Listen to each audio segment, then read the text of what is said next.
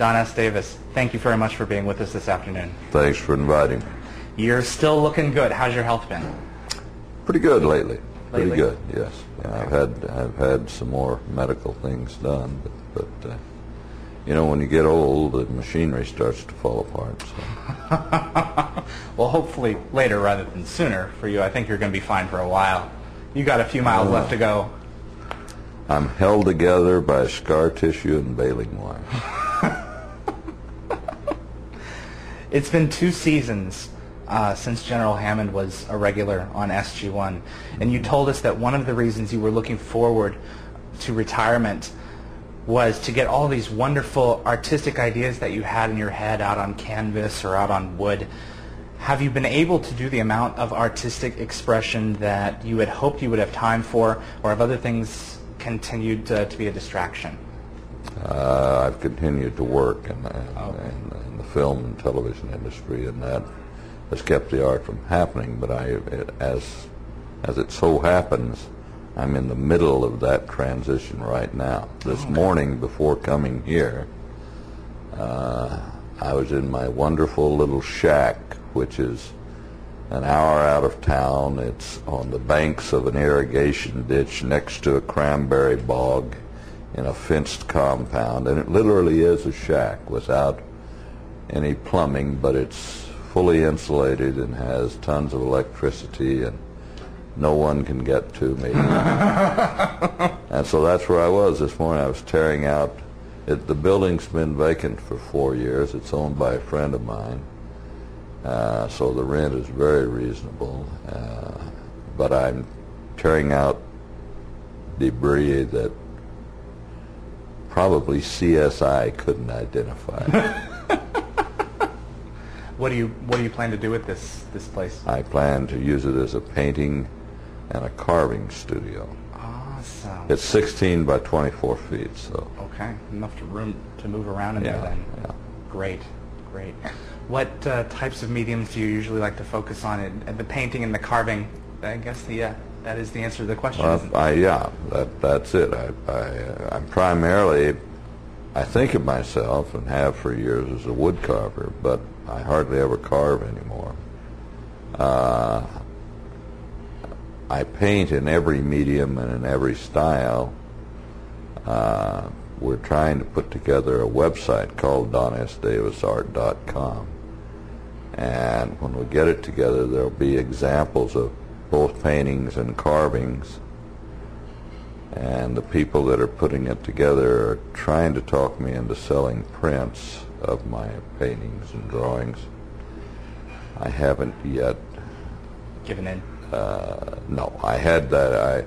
I tried to have some prints made of stuff a few years ago and market them, and the colors weren't right, and the sizes couldn't be reproduced. And so it was a very negative experience, and I quit doing that now. Now I've got a group of very reputable people who are claiming that they can market the stuff and that they can produce quality prints, and if they can, we'll do it. But if not, this will just be so people can see what the old fart was talking about. Don, are you a fan of science fiction? I am now. I wasn't always. I never really liked science fiction in film and television because when I was your age, it was all cardboard and very crude, and it wasn't realistic. And I could read someone like Asimov and envision all of these wonderful things, or Wells or whoever, and then I would see it on TV or in the film, and no. In fact, my son, when he was about 4 years old, I guess, or 5 years old, Star Wars came out. Mm-hmm. He had to see Star Wars, and he really had to make me lots of promises in order to get me to take him to it. And I came out of that movie a Star Wars nut. Really? Oh yeah, I just and you know, then with the Star Trek not the original Star Trek, which again, it was silly, the crudity of the thing, even though, the actors, a lot of them now are friends of mine. But I don't like crudity. I am a painter and a sculptor. I spent 20 years teaching people how to be artists and craftsmen, and then to see something, especially on film, that looks like a retarded 2-year-old created it in their backyard is not entertaining to me. You said the later Star Treks you were more interested in, like Next Generation, I would suppose, when it became... Oh, yeah. And most of one of my favorite shows on television for years was a thing that's a Canadian production called Lex. And it's just magnificent. And I loved, within the science fiction realm, Doctor Who and The Hitchhiker's Guide to the Galaxy. Hell, I've got DVDs of all of them. So I'm just saying that I came to it late. One of my favorite authors is again, he happens to be Canadian, happens to live in this area. His name's Spider Robinson. And if you want to read just great fun, read the Callahan Chronicles. The Callahan Chronicles. Yeah, and his wife is also a wonderful writer, and she has written, I love detective stories, and she's written a kind of a sci-fi detective story called The Lady Slings the Booze. And if you can read that, I read that on an airplane, and the hostess actually became concerned because I was alternately laughing and crying and moving around in my seat. Just the imagination of these people. I'll be darned. But, yeah, I like sci-fi. I was reading Ray Bradbury at the moment that John F. Kennedy was shot. People say you always remember what you were doing, and I happened to be reading Ray Bradbury at the time. Okay. So. Wow. So you do have a special attachment to sci-fi. Yeah, I grew up with some magnificent science fiction. All the H.G. Wells stories and Ray Bradbury, and again Isaac Asimov, and just great writers. The Da Vinci's of sci-fi foretold so much stuff of what was to come. Yes, as Greenberg and Wright and Glasner may very well be. There you go. Take us back to the very beginning, Don. How did you get General Hammond? Years ago, I was brought to Canada to teach at the University of British Columbia, and I had a PhD, and I taught for about 10 years, and I was published. And so my summers were pretty much mine. But they insisted that if I did work in the summers, it had to be theater related. And one of the other faculty wanted to act in film and television. He taught acting. And he talked me into meeting his agent, and I wound up doing some extra work, and then through a fluke wound up on a film letting some people shoot a mortar full of spaghetti and cottage cheese and food coloring in my face, as if the man in front of me has had his brains shot out. And the AD on that show, the second AD on that show, a couple of years later, wound up being the second AD on MacGyver.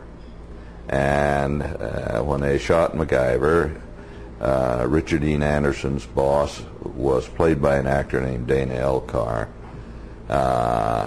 and they couldn't find a stunt double for Dana who looked anything like him. They were having to put padded suits on these guys and bald caps, and it just wasn't working.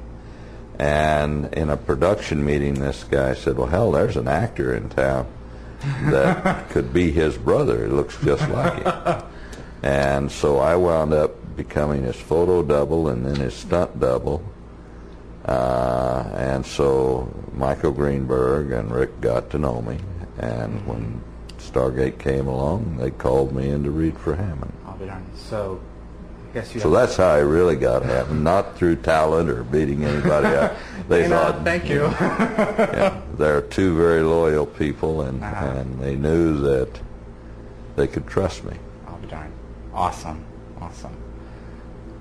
What were your honest thoughts about this character when you first read his breakdown? Did you find him to be unflappable, someone with a lot of potential, or someone who just served a cookie cutter? I thought he was a purpose? two-dimensional figure, and I had served in the Army in Korea during the Vietnam War, and had served under, because I was an officer. I started out as a second lieutenant, got out as a captain, and I had served under officers that were heroic, certainly, some who weren't, but who were, as they really are in the Army, a cross-section of humanity. I served under guys that, were poets and painters and dreamers and schemers. And when I saw Hammond, he was just another, he was by the book, a foil for O'Neill, and it just wasn't true to what the service is really like. And so they were kind enough to take my suggestions to heart. And they let me, especially as the show go on, make him more and more human.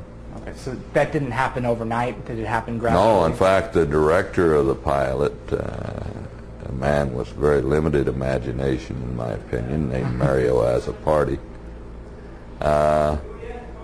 wanted him to be the stereotype. But he didn't have a 5-year contract. I did, and I wasn't going to spend 5 years betraying the kind of character that I was supposed to portray. So your experience as a captain, the Army, is that the right branch? So that really had a lot to weigh in on the way that this character developed? Had everything to do with it. Okay. Out of the 7 seasons that you were on the show, can you remember the most grueling day for whatever reason? No. Okay. Well, maybe that's a good sign. Acting isn't a very grueling business, really. I grew up, I started working when I was 13. Acting didn't really work. It's playing cowboys and Indians. Okay, then what about, like, some of the most joyous moments that you can recall on the set? Too many to single one out. I'm not trying to avoid your questions. It was just, I was really, especially in this show, but I've been lucky in a lot of shows. I was working with a cast that I really liked every member of, and with a crews that I had already worked with for 20 years. So I was surrounded by people that were friends and family. So I loved Stargate, every moment of it, and still do. I'm apparently going to do another episode here next month. So great, season 10. Yeah. Good. Will you hope to have a little bit? Will you have a little bit more involvement than you did in? I doubt it. Okay. I doubt it. It's he. One of the good things about good drama is it mirrors life, and in life, people move on. They get older, they retire, they die, they get a better job or a worse job, or whatever happens. And Hammond has been gone now for some time. I don't even know how they're going to bring me back. In fact, that's another, coincidence. The script for the episode I'm in just arrived as I got home and threw these clothes on to come and meet you guys, so I hadn't even looked at it yet. Okay, great. You've always been considered the fatherly figure of the cast, and it's very obvious to anyone who has come to see you at conventions that to this day you feel very close to these people. Yes. Can you tell us a little bit about your feelings toward each member of the regular cast as well as Terrell, if you wouldn't mind? Well, everybody knows Terrell's like a daughter to me. Yeah. In fact, she refers to my wife as Mom.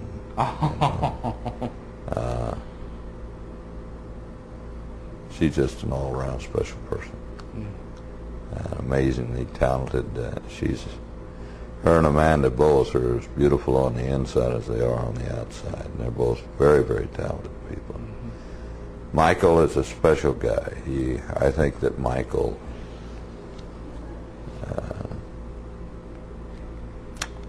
don't know how to delicately put this. Michael will do himself a disservice if he doesn't quit doing television and start doing film. Yeah. He's really good. He really is exceptional. Chris Judge has the biggest heart of any man I've ever met. I've never seen a guy who can walk into a room. It doesn't matter if they're ambassadors and diplomats and little tiny kids and somebody in off the street. He makes you smile. He's got an aura about him that is the best part of life. And Rick,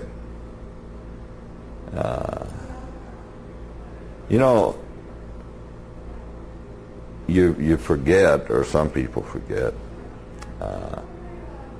that how long he's been around and how unique. He'll be in all of the history books of television.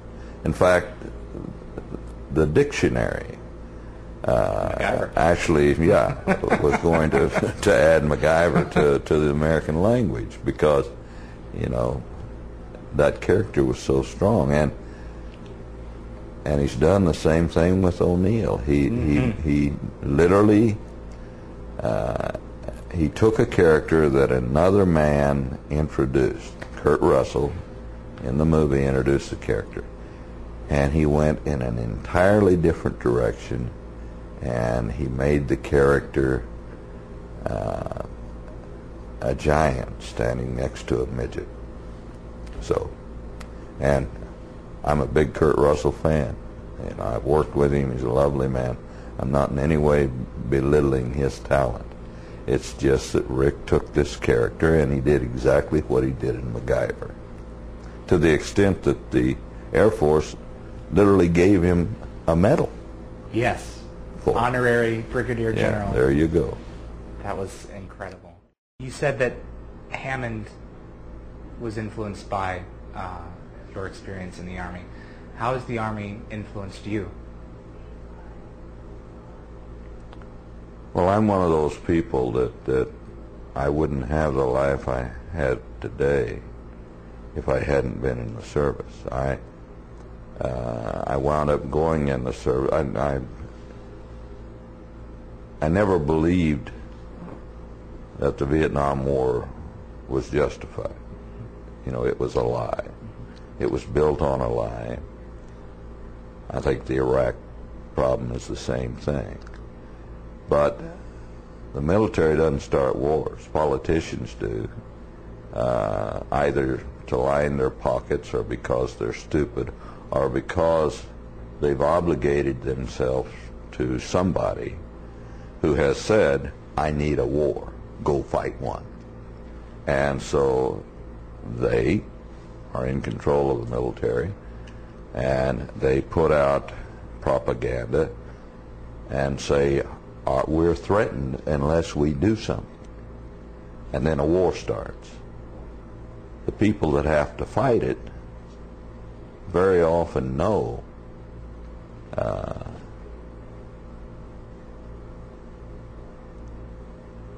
that they're going into harm's way, not for a valid reason, but they've got to do it. And it's been that way throughout history. Into the Valley of Death rode the 500. They knew they were riding into the Valley of Death. Today's no different. I get very angry. I hear people abuse the American military. Sure, there have been some incidents of some mistreatment of prisoners, but how can today's public be so short-sighted not to remember the atrocities that these people were committing? How can the public forget the Japanese treatment of prisoners in World War II? What the hell right does Japan have to complain about a couple of bombs when they were the instigators of the Bataan death marches? Men, women, and children. And the Germans? You know, they may make a good Volkswagen, but how can you ever forget what happened in World War II? And Bosnia and Serbia? You know, we live, one of the problems with mankind is that we are an animal that distrusts animals not like our pack. And there is always going to be someone with their own agenda that's going to cause our pack to try to kill the other pack. That's the nature of the beast. But within each pack, there are good people who take up the sword to defend their kind. Boy, that's going to get me in a lot of trouble. The show has taken on a drastic transformation since the beginning of season 9. Have you watched any of these episodes since? Have you caught any of them? I honestly don't watch a lot of TV. Okay.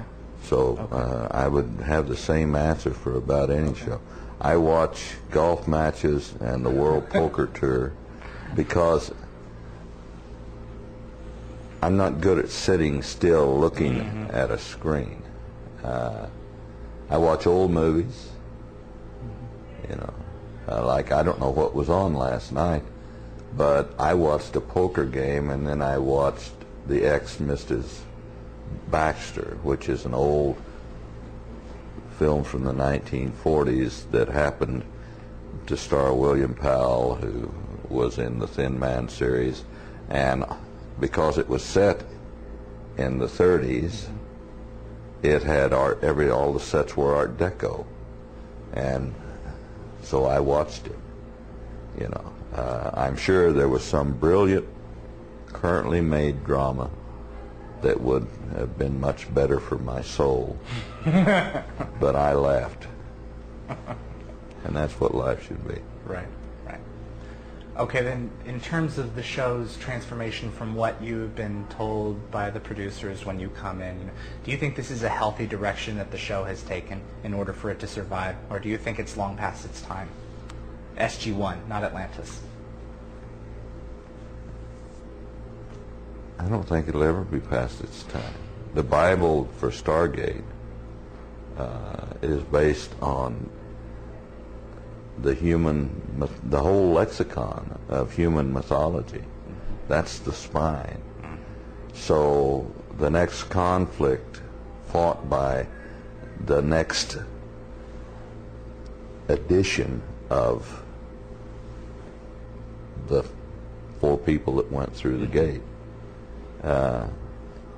is still going to be valid as long as they stick to that. Once the show starts being all about, if it ever does, mechanics and special effects, then it'll be past its time. You've got a bunch of really outstanding creative minds that work on the show. I don't think they'll ever let it go there. Good. And the fans I talk to feel the same. Good. Right. It's funny how life changes our plans, like you've said. I remember watching on one of the Stargate DVDs an interview where you said you would play Hammond as long as RDA was involved with the series. When was it that caused you to make the decision that it was time to move on anyway? My health problems, which I haven't hidden those, you know. One of the reasons I'm so loyal to Stargate is they were so loyal to me.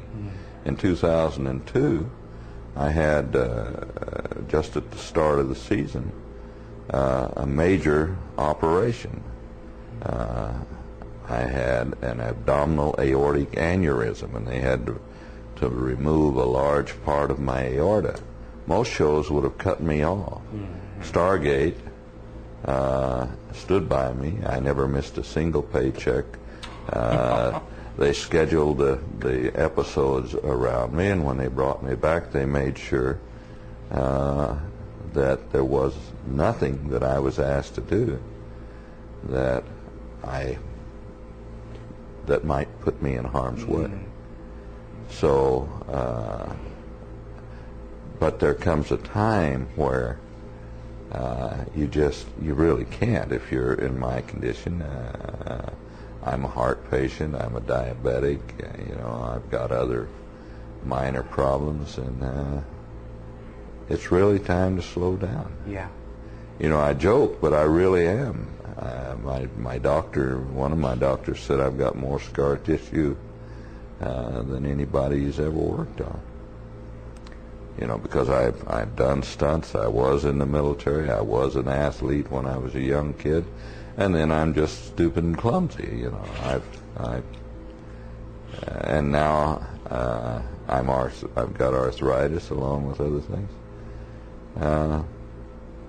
I take a lot of pills every day. So I'm very aware of my mortality, and especially after season 7, and especially with the loss of one of the family. Terrible. Yeah. It just wasn't the same for me. Was Heroes hard to do? Yeah. All the fandom was affected when. I think it was a good episode, the two-parter, but we changed. We went from Showtime to the Sci-Fi Channel, and they wanted to see a major thing, and that's an arbitrary decision made by some stupid bean counter. But of course, Stargate had, no option to refuse that, so somebody had to go. I don't like change. I'm old. There's enough change. Every day they invent a cell phone that I have no idea how to use, or a computer that I buy and a week later it's obsolete, and it's worth pennies on the dollar for what I spent for it.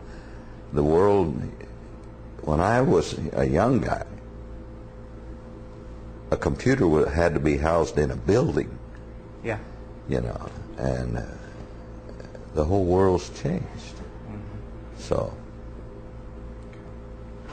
Ruby Fleming, your wife, has restored my life. Yes. Tell us about Ruby. How did you meet her?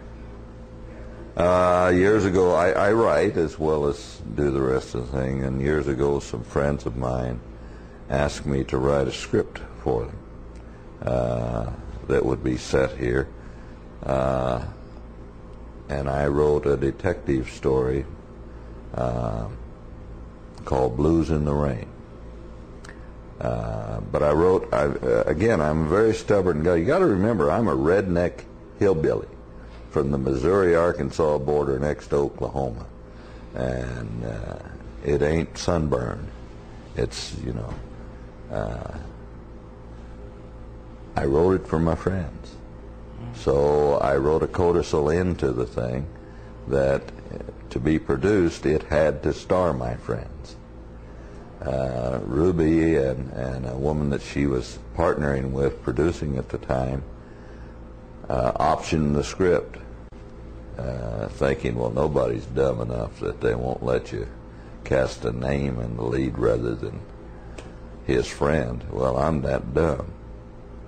So they had several nibbles on having the money to produce it, but they had to use somebody else, and we remained friends. And as my first marriage fell apart, and only after I had left my first wife did she ever tell me. In fact, I had no idea that she thought that I was anything but dumb and ugly. But she took me in, and she is the most nurturing person I've ever known.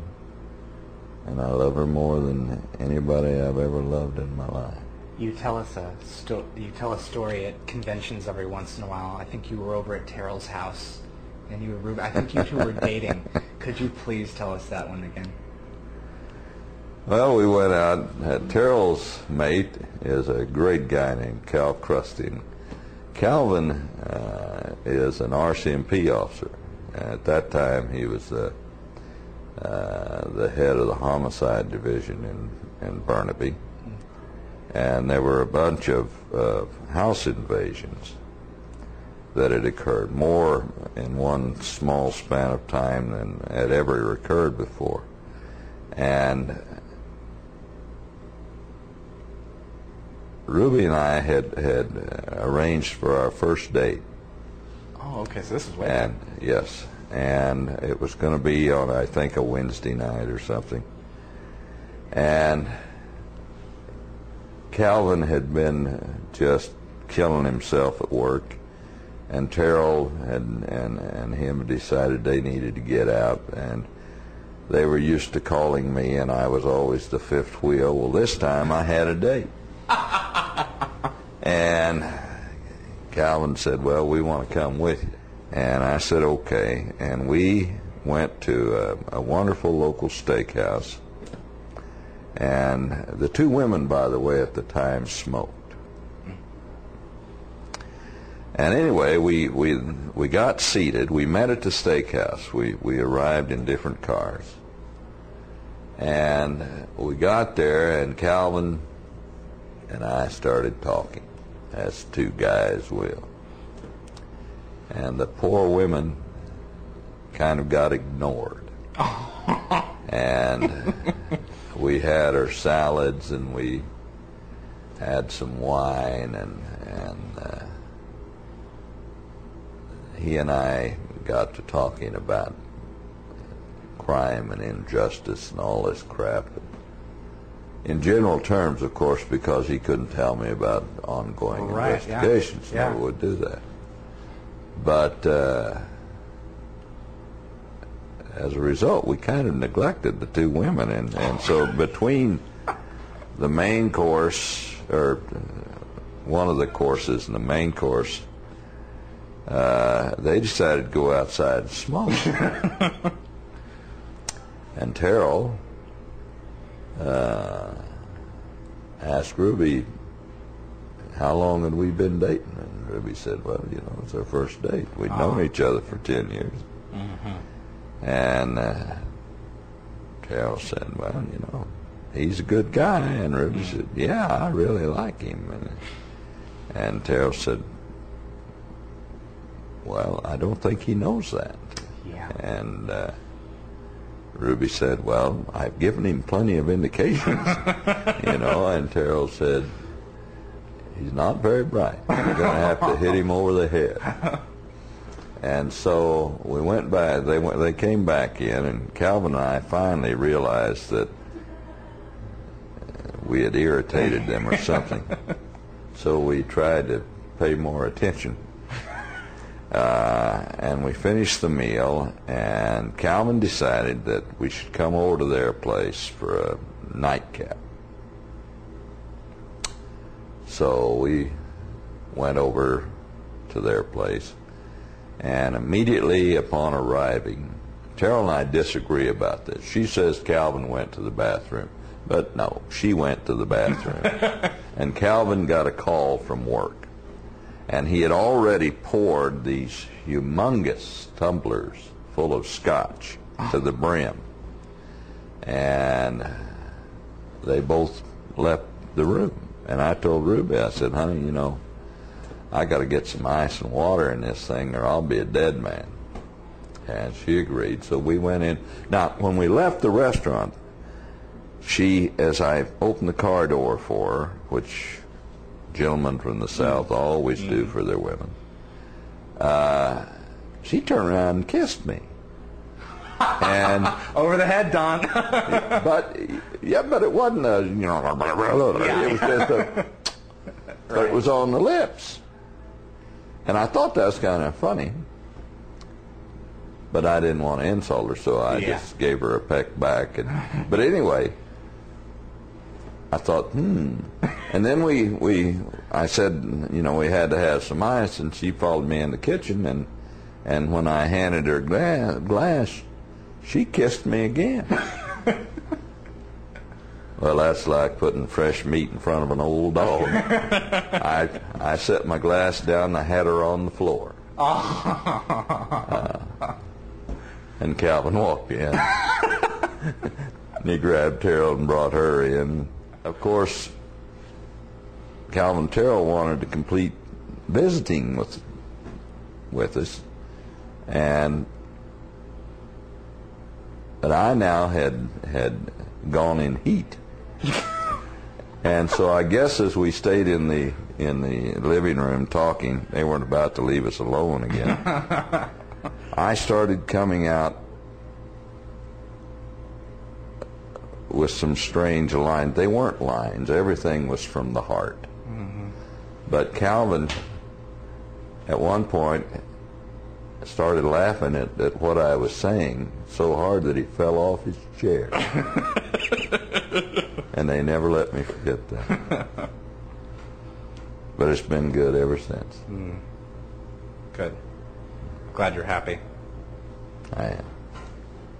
In the years ahead, as Stargate continues to grow and transform, what would you like fans to remember about your involvement, your footprints, if you will, in this franchise? Just that he was a good man who took care of his people.